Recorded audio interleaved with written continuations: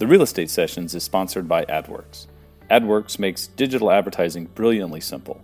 Choose your zip code and build your brand. Enter an address and promote your listings, or upload your list and stay top of mind with your sphere of influence. And if you go to adworks.com/Bill Risser, you'll do more than just build brand awareness or nurture your network. Right now, you get to save 15% off your purchase, and I get to send 10% to the Colon Cancer Alliance, an organization that means a great deal to me. That's www.adworks.com/Bill Risser. Technology is going to continue to change. Education is continue to push you out of your comfort zone. Your clients are going to change at a rate that's probably faster than what you're going to change at. As soon as you get comfortable with something, things will change. But I'm going to help you adapt, and that's really been what I hope that at the end of my life that I'm known for, is that I just really love the people that I have the privilege of serving.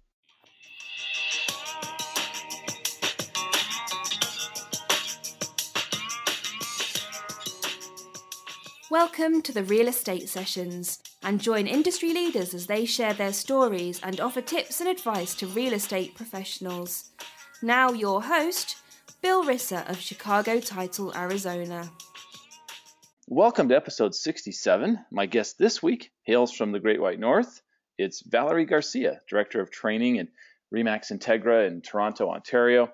I had the pleasure of meeting Valerie through the Inman Ambassador Program, and I've closely followed her since then. She's smart, opinionated, and most importantly, willing to share those opinions.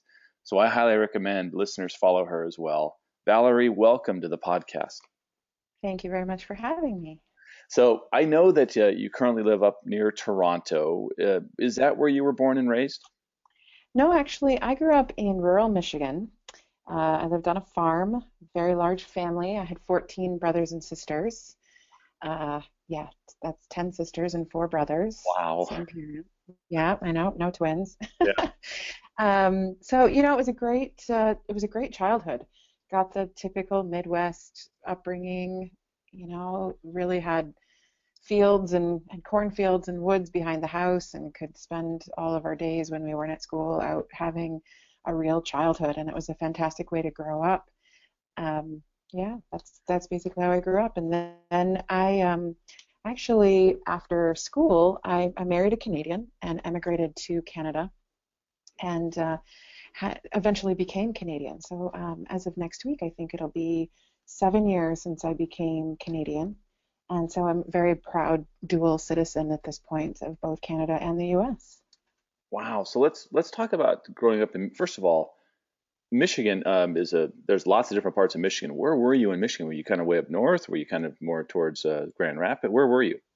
No, I was in the middle of the southern part. So I was about an hour and a bit north of Grand Rapids. Okay. So, if you're from Michigan, basically you show your hand like a mitten and you point on your hand where you're from. And if you're looking at your left hand, I'm basically from where your ring would be on your ring finger. Okay.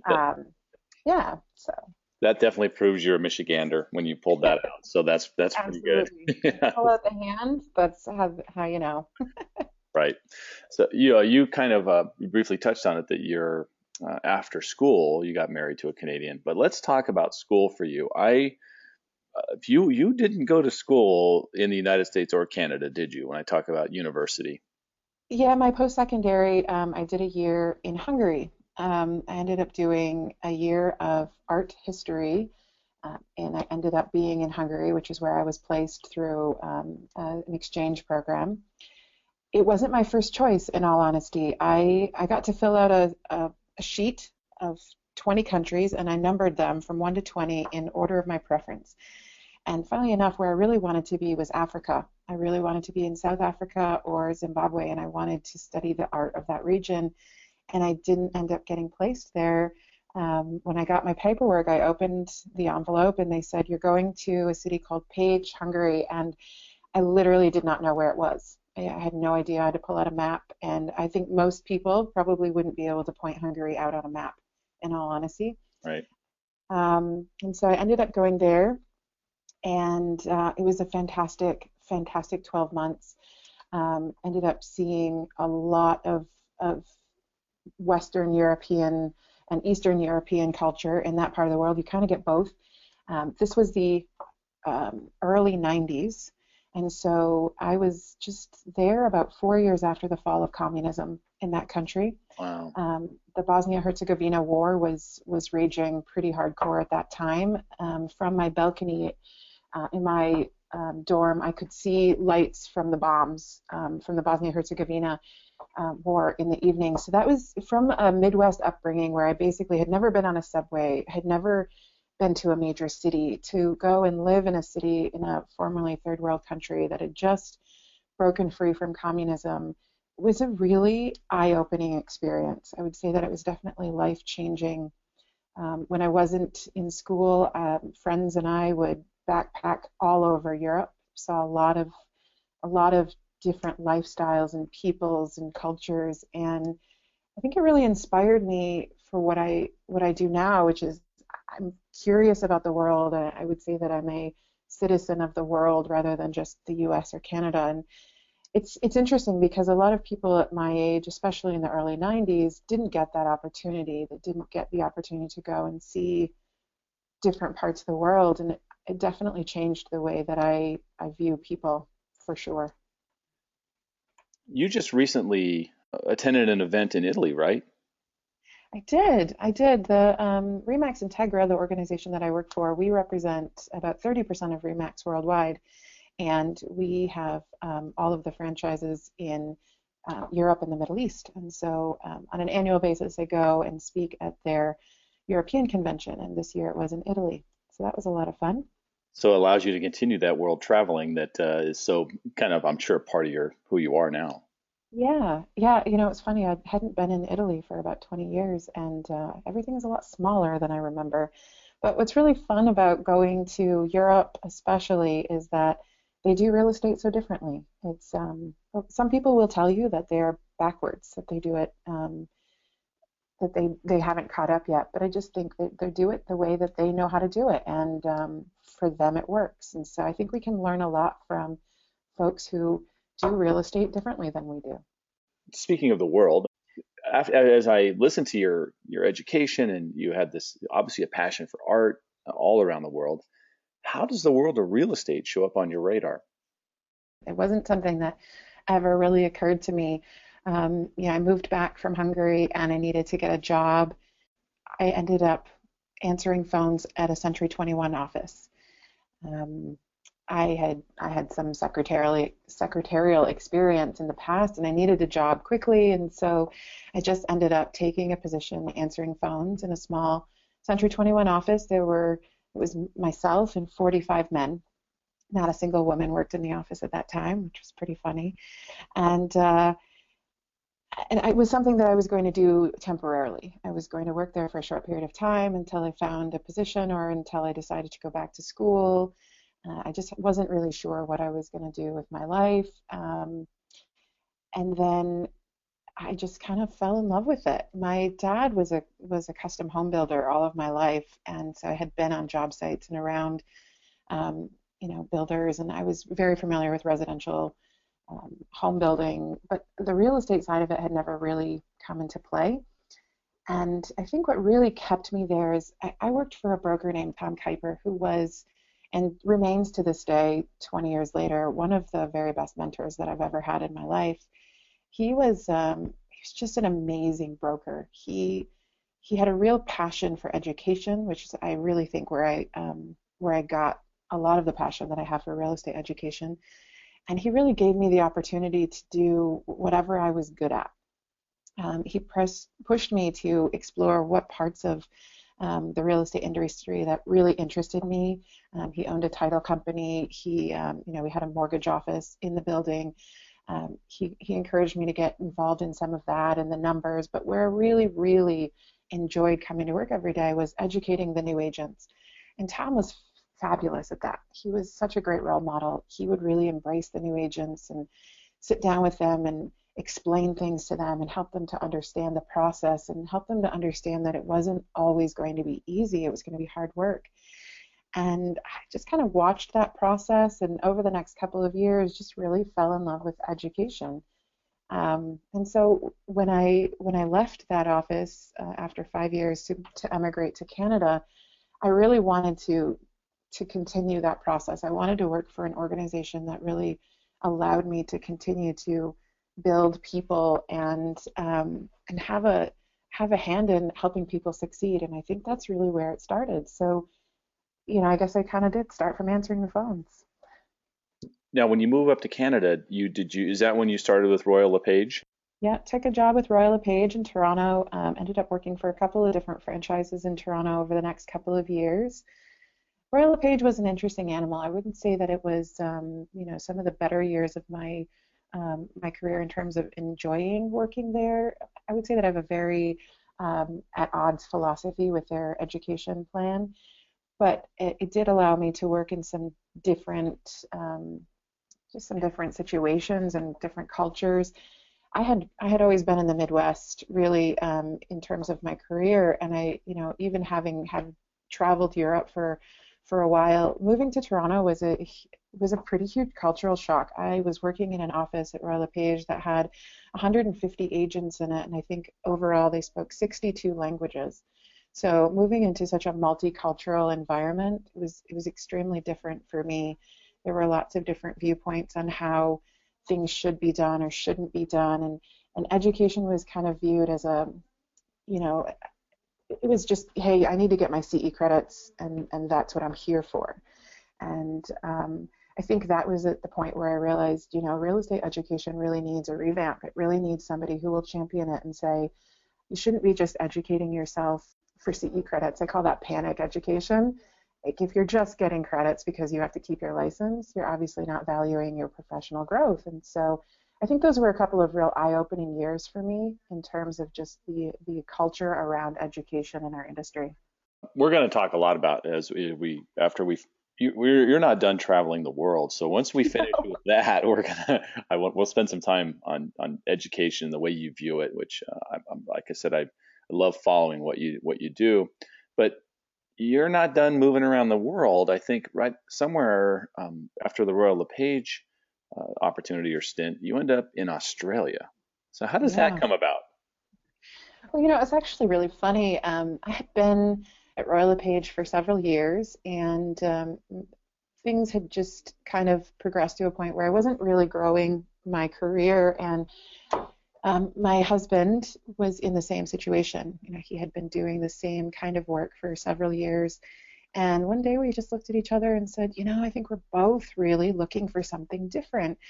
I'm ready. I said, I'm ready for a change. I'm ready to look elsewhere. And he said, I'm feeling the same way. And I said, well, if we're going to make a move, if we're both going to look for a different job at the same time, the world is a really big place. And why not just really like go big or go home? Let's look everywhere.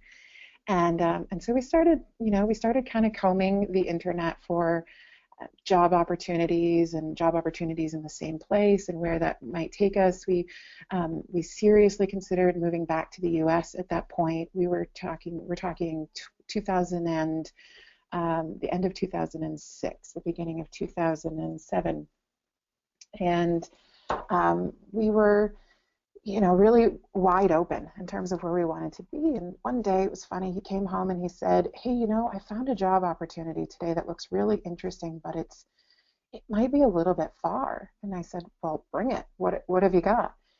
And he said, what do you think about Australia? And I said, let's do it. I didn't even stop and think about it. Like, I'd never been there. I just didn't know anything about what it would take to move there. And he said, well, do you mean that? I said, absolutely. Why not? Let's see what happens. And funnily enough, it's totally ironically, three weeks later, he was on a plane, and he had been given a job offer, and he accepted it, and he was on a plane. And I stayed back for a month, and we, put everything in storage, and I quit my job and moved to Australia, and I had absolutely no job opportunities or prospects there that I knew of, and just showed up with a couple of suitcases and said, we're going to see how this goes. Which, you can do that, and I guess, if you're brave. Yeah. Among other things, right? That's awesome. So, I got there and I thought, I think this is a really good opportunity for me to try doing real estate differently. They do real estate so differently in Australia, and not in a bad way, like in a really fun way. When I tell people that as a listing agent in Australia, you get a listing, you market it for 4 weeks, and then you have an auctioneer that stands in the street and auctions that property off to the highest bidder. People just look at me like I'm crazy, but that's how they do it, and it was just, it was so different. Marketing comes so much more into play. The way that you negotiate comes more into play. And I was working in a really boutique agency down there. Where I landed was a boutique agency that specialized in $1 million houses on the ocean, which was a totally different change for me, and it was just a lot of fun. But what was most fun about that role was they really wanted to build education. They really felt passionately about putting a university type of training into their repertoire and having their agents go through rigorous training, because they don't offer in Australia, they don't offer as much in terms of pre-licensing courses as we do here in North America. And so a lot of the education would come afterwards. And so I really had the opportunity to grow the idea of things like, but again, we're talking 2007, 8, and 9. So we're talking the dawn of social media use for real estate, and we started blogs and Facebook pages and learning management systems, and we built CRMs from scratch to integrate, and it was just a lot of fun to really get in there and build a project from scratch. And I had just really some of the best years of my career there, and I was there 4 years. And then you end up coming back to the States, or to North America actually, and you start your career with Remax Integra in 2011. Is that right? Yeah. I came back in 2011. Our 4-year contract in Australia was up. We had spent 4 years living in Sydney, which was just a beautiful, amazing experience. And our contract was up. During the fun fact, during the 4 years that I lived there, I ended up doing the round trip flight back to see family and spend time with family 15 times. So spent a lot of time in the air, and it just, yeah, I know, right? It was a lot of travel, and there was this idea of, okay, if we're going to make this work, this is going to be forever, and is that really what we want to be spending our time doing every vacation, sitting in the air for 60 hours? And so we ultimately made the decision that if I could find a job that I was passionate about, that we would move back.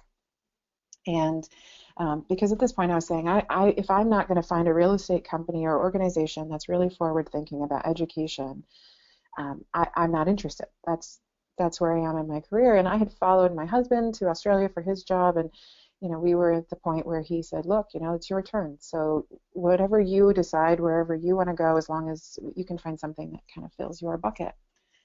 So I started to look, and I saw that Remax Integra was searching for someone to start a training program, and literally that's all the ad said was, we're looking for someone to build a training program within our organization here in Toronto. And so I emailed them and I said, look, you don't know me. This is my history. I would love to talk to you about the role. This sounds like exactly what I'm looking for. And I'm looking to relocate back to Canada. And so we were, on a 16-hour time difference. And the next night, overnight, I woke up the next morning and I had an email from them that said, let's set up an interview. When can you talk? And so we went back and forth via email for a day or two. And then I got up at 2:30 in the morning to have a phone call with the folks here in Toronto, and we had a chat about what they want to build and what I'd built in my career and where I had been and what kinds of things that they were excited about. And 2 nights later, I got up at 2 o'clock in the morning and had another call, and they offered me a job. And we'd never met. I had never seen them face to face. They said, we think that this is the perfect project, and we think that you're the right person to do it.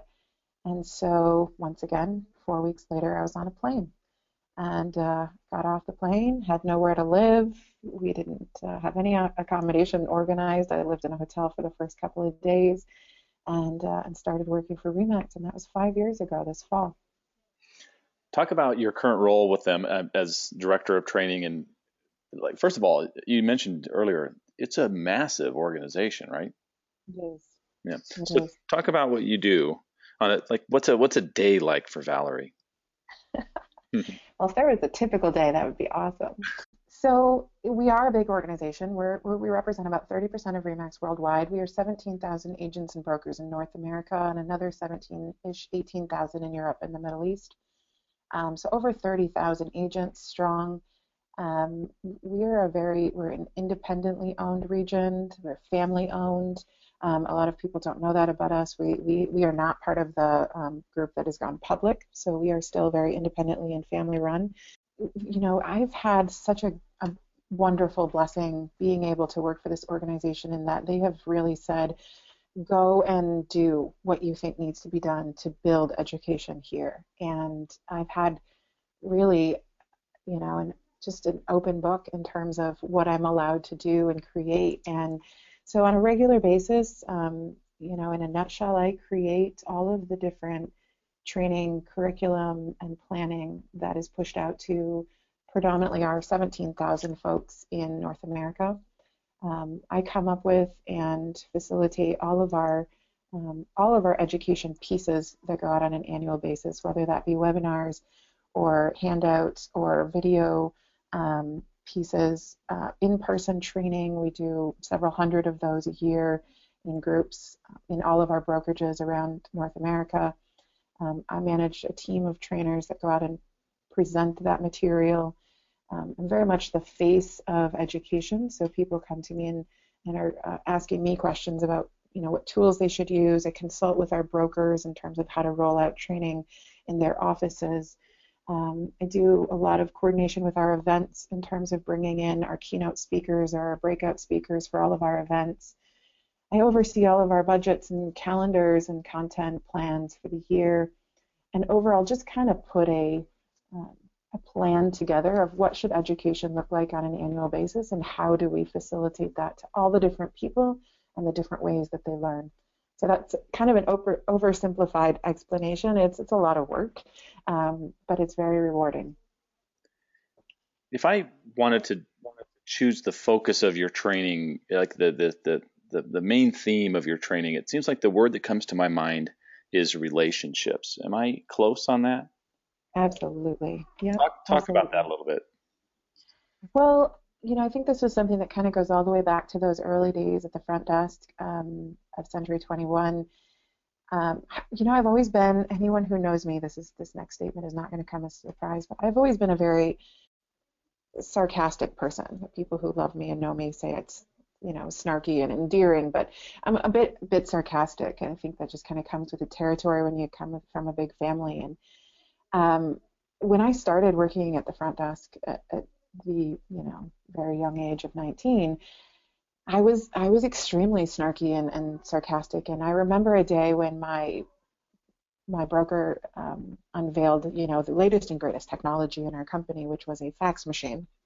And people freaked out a little bit, especially some of the older agents, and they weren't sure how they were going to use this technology and if their clients were going to embrace it, and it was all a bit scary for them. And I remember seeing that fear in them, and instead of meeting that fear with empathy, I kind of met it with a bit of sarcasm. And I remember a day when a broker, I still very, very clearly remember the day. His name was Eric. He came in and he said, "Can you fax this for me?" And he was standing right next to the fax machine, and he was looking at me, and he said, "Can you fax this for me?" And I looked at him, and not a proud moment in my life, and I looked at him and I said, "What, are your fingers broken?" And it just, I know, right? Now you hear that and you just have this sudden like, oh. And Tom, my broker, was standing right there, and he was like, "Val, in my office right now." He went in his office and he closed the door and he sat me down and he looked at me in the eye and he said, "You cannot talk to people that way." He said, these people, and this is a lesson that he taught me that I will never, ever forget. He said, these people, these agents, they walk around here every day scared. Every day they walk around here afraid that they're not going to get that next deal. They're not going to close that client. They're not going to understand the technology. They're not going to get that paycheck. Their paychecks are not guaranteed like yours are. And he said, "Val, you on a good day, probably make more on a daily basis than some of the people in this office. He says, you need to recognize and meet them where they're at in terms of empathy and understanding that that fear is real. And so when they ask you for help, you need to say, I'm here, whatever you need. That's what I'm here for. That was a defining moment for me, just in terms of just my career, but also as a person, was everybody walks around afraid all the time. And as I, progressed in my career and really got more into education, I realized that it's absolutely true. All of us, not just those who are selling agents, but everybody in this world walks around afraid a lot of the time. And meeting people where they're at and being able to say, I hear you, I feel you, I understand where you're coming from, let me help you, has been the cornerstone of just who I am and what's brought me to where I am. And so relationships is a really nice way to kind of package that. For me, it's always just been about putting my arms around my people and holding them and loving them and saying, we're going to get through this. We may not have all the answers. Technology is going to continue to change. Education is continuing to push you out of your comfort zone. Your clients are going to change at a rate that's probably faster than what you're going to change at. As soon as you get comfortable with something, things will change. But I'm going to help you adapt, and that's really been what I hope that at the end of my life that I'm known for, is that I just really love the people that I have the privilege of serving. Now you mentioned the snarky, and not trying to sound like I first of all, when it comes to the relationship side of things, you exude that your persona online. When I've seen you at Inman events, it's obvious that it's a big part of who you are. Yet you still have retained that ability to speak your mind and not really shy away from a debate, right? Yeah. And so in this PC play it safe world, is that something you have to be careful with, or how do you handle that part of it? Well, it is funny. My mom said to me like a year or so ago, she said, "Isn't it amazing that you found somebody that pays you to get on stage and be sarcastic?" And I said, "I know, right? It's a dream come true." I think what it is that I think that if you really do care about the people that you're talking to, I think you actually can maybe get away with pushing the envelope sometimes. There is definitely a line, and I know that. But I think that I've gotten really good at the smile and the wink, and I don't always do it right. Sometimes I do make mistakes, and I overstep, and I say things that I think, oh, Val, come on, you're better than this. But I do like to speak my mind, and I think one of the big reasons why I do that is because every time that I go outside my comfort zone and I say something that I think, this is going to be uncomfortable for some people, but I'm going to say it with love, the return on that is always, and not just sometimes, but always amazing, in that somebody reaches out to me privately or publicly and says, thank you for saying that. That's something that I feel as well, and I've been struggling with it, or I was scared to say it, or, I've had a hard time putting that into words, and so I appreciate you. And I've just found, just through, especially the last couple of years of my life, as I've gone through things personally and professionally, that people really do gravitate towards truth tellers. And we tend to not be truth tellers so much as adults because we are scared of what other people are going to think. And so, I wouldn't say that I'm politically correct. I tend to, kind of stay away from that kind of stuff. But I definitely do push the envelope in terms of, hey, you know what? Like, this is a topic that we're not talking about because it's uncomfortable. Let's find a way to laugh about it, and then maybe that can bring something to the surface. So I'm definitely not shy about debating. I absolutely love having an intelligent argument with somebody. If I can find somebody who will sit down and not resort to name calling or stupid snarky comments, but have really intelligent snarky comments and want to have a conversation about something and there's meat to it, I could do that for hours. I really, really enjoy hearing other people's point of view, and so I don't shy away from a debate, but I really think there are some really good value to truth telling. And I don't think that we do enough of it in this world. I read a quote once, and I wish I could remember it exactly or who said it, but it was something like, if you allow others to be who they are, amazing things will happen, because as you tell your truth, they become free to tell their truth. And I find that a lot of us, especially in education, shy away from telling the truth because it's hard. But when it gets out there, it gets less hard, and more people feel like, okay, we can do this. There are a lot more avenues out there today to have discussions. One of them being, real estate focused groups on social. Mm-hmm. Are you ever able to have those kinds of conversations there? Do you find these groups to be a help or a hindrance? Oh, ugly one, um, I think there are some groups out there that do this well.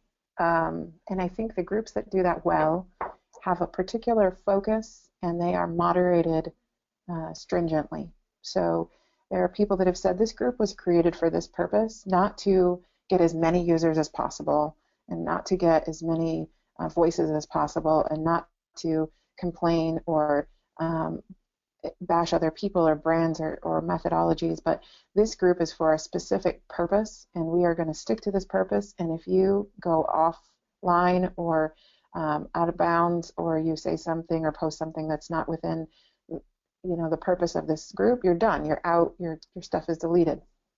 And that seems a bit heavy-handed, but that's when it works, when there are some guidelines.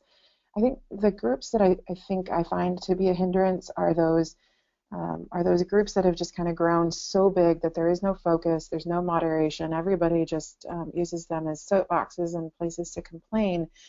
I tend to avoid those. Most of those I'm not even a member of anymore, just because the noise is way too distracting.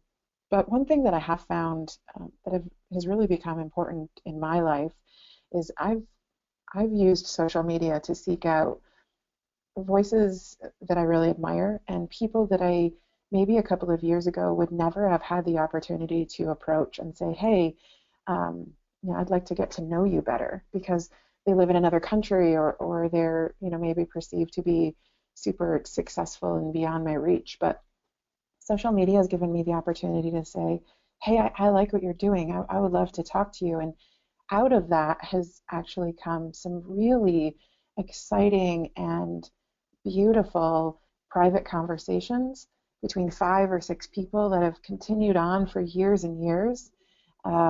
I find a lot of value in forming small tribes, and multiple small tribes that all serve different purposes, and surrounding myself with those people when I need those certain things. I think those are really beautiful, and I think the people that take the time to kind of curate those types of groups, and on Facebook, a group is something different than what I'm talking about, but forming yourself a tribe for a specific purpose or a topic has really become one of the most beautiful things about social media, in my opinion.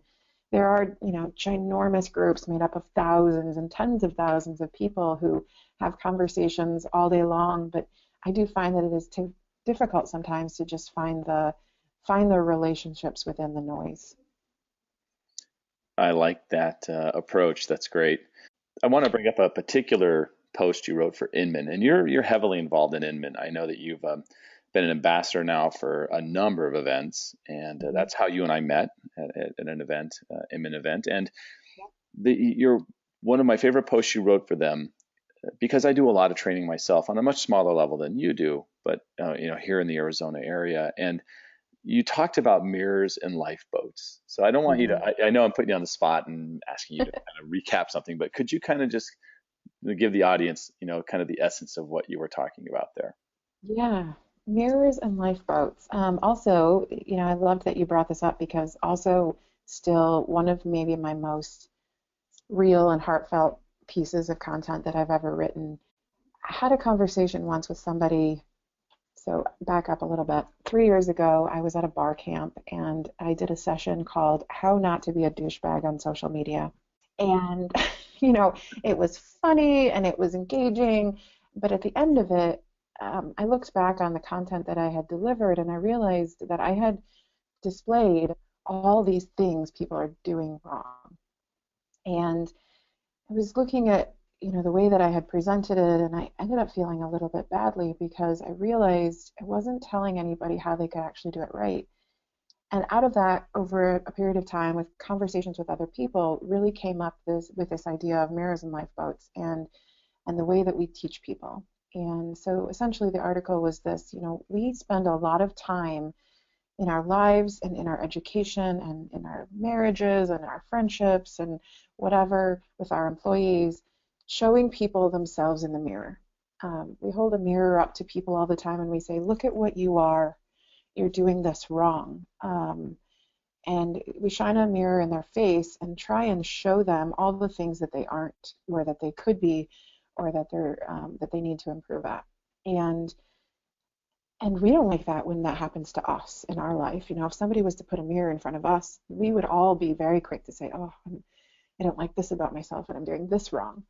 But as educators and as people and friends and employers, we have an obligation to not just use the mirror, because the mirror can be a very effective teaching technique, showing people what they're doing wrong, how not to be a douchebag in social media can be effective. But we have to go the next step. We've got to give them a lifeboat. So we have to say, look, see the problem, but then also here's a solution. Here's a way to get out of the situation you're in. Here's a way to improve or move forward. And so out of that came that piece of content where I said, we have an obligation to teach using both a mirror and a lifeboat. And if we just show the mirror, we can put ourselves in a position where we're just shaming or we're just pointing out the problem. We're not actually giving them a solution. So that's where the lifeboat comes in. And I love that resonated with you, because that really is it was my heart. This is how I feel, and it's a reminder for me daily that it's easy to show the mirror. It's easy to just point that out and say, this is what you do wrong. It's a lot harder to bring the lifeboat. It requires us to actually care and take the next step and provide accountability. And all of that is an important part of education. I think also an important part of leadership, right? You're a leader at your company, and I think that if more leaders could embrace that as well, it's going to do a lot of great things for their organizations. So it's a great piece. I think anyone who's listening to the podcast should go to Inman and just go to inman.com and type in lifeboats. I'm sure it's going to pop right up. So I've had you here the half hour I promised you, and I know you've got a busy day today. So I want to finish up with the same question I've asked every previous guest, and that's what's one piece of advice you would give a new agent just getting started in the business?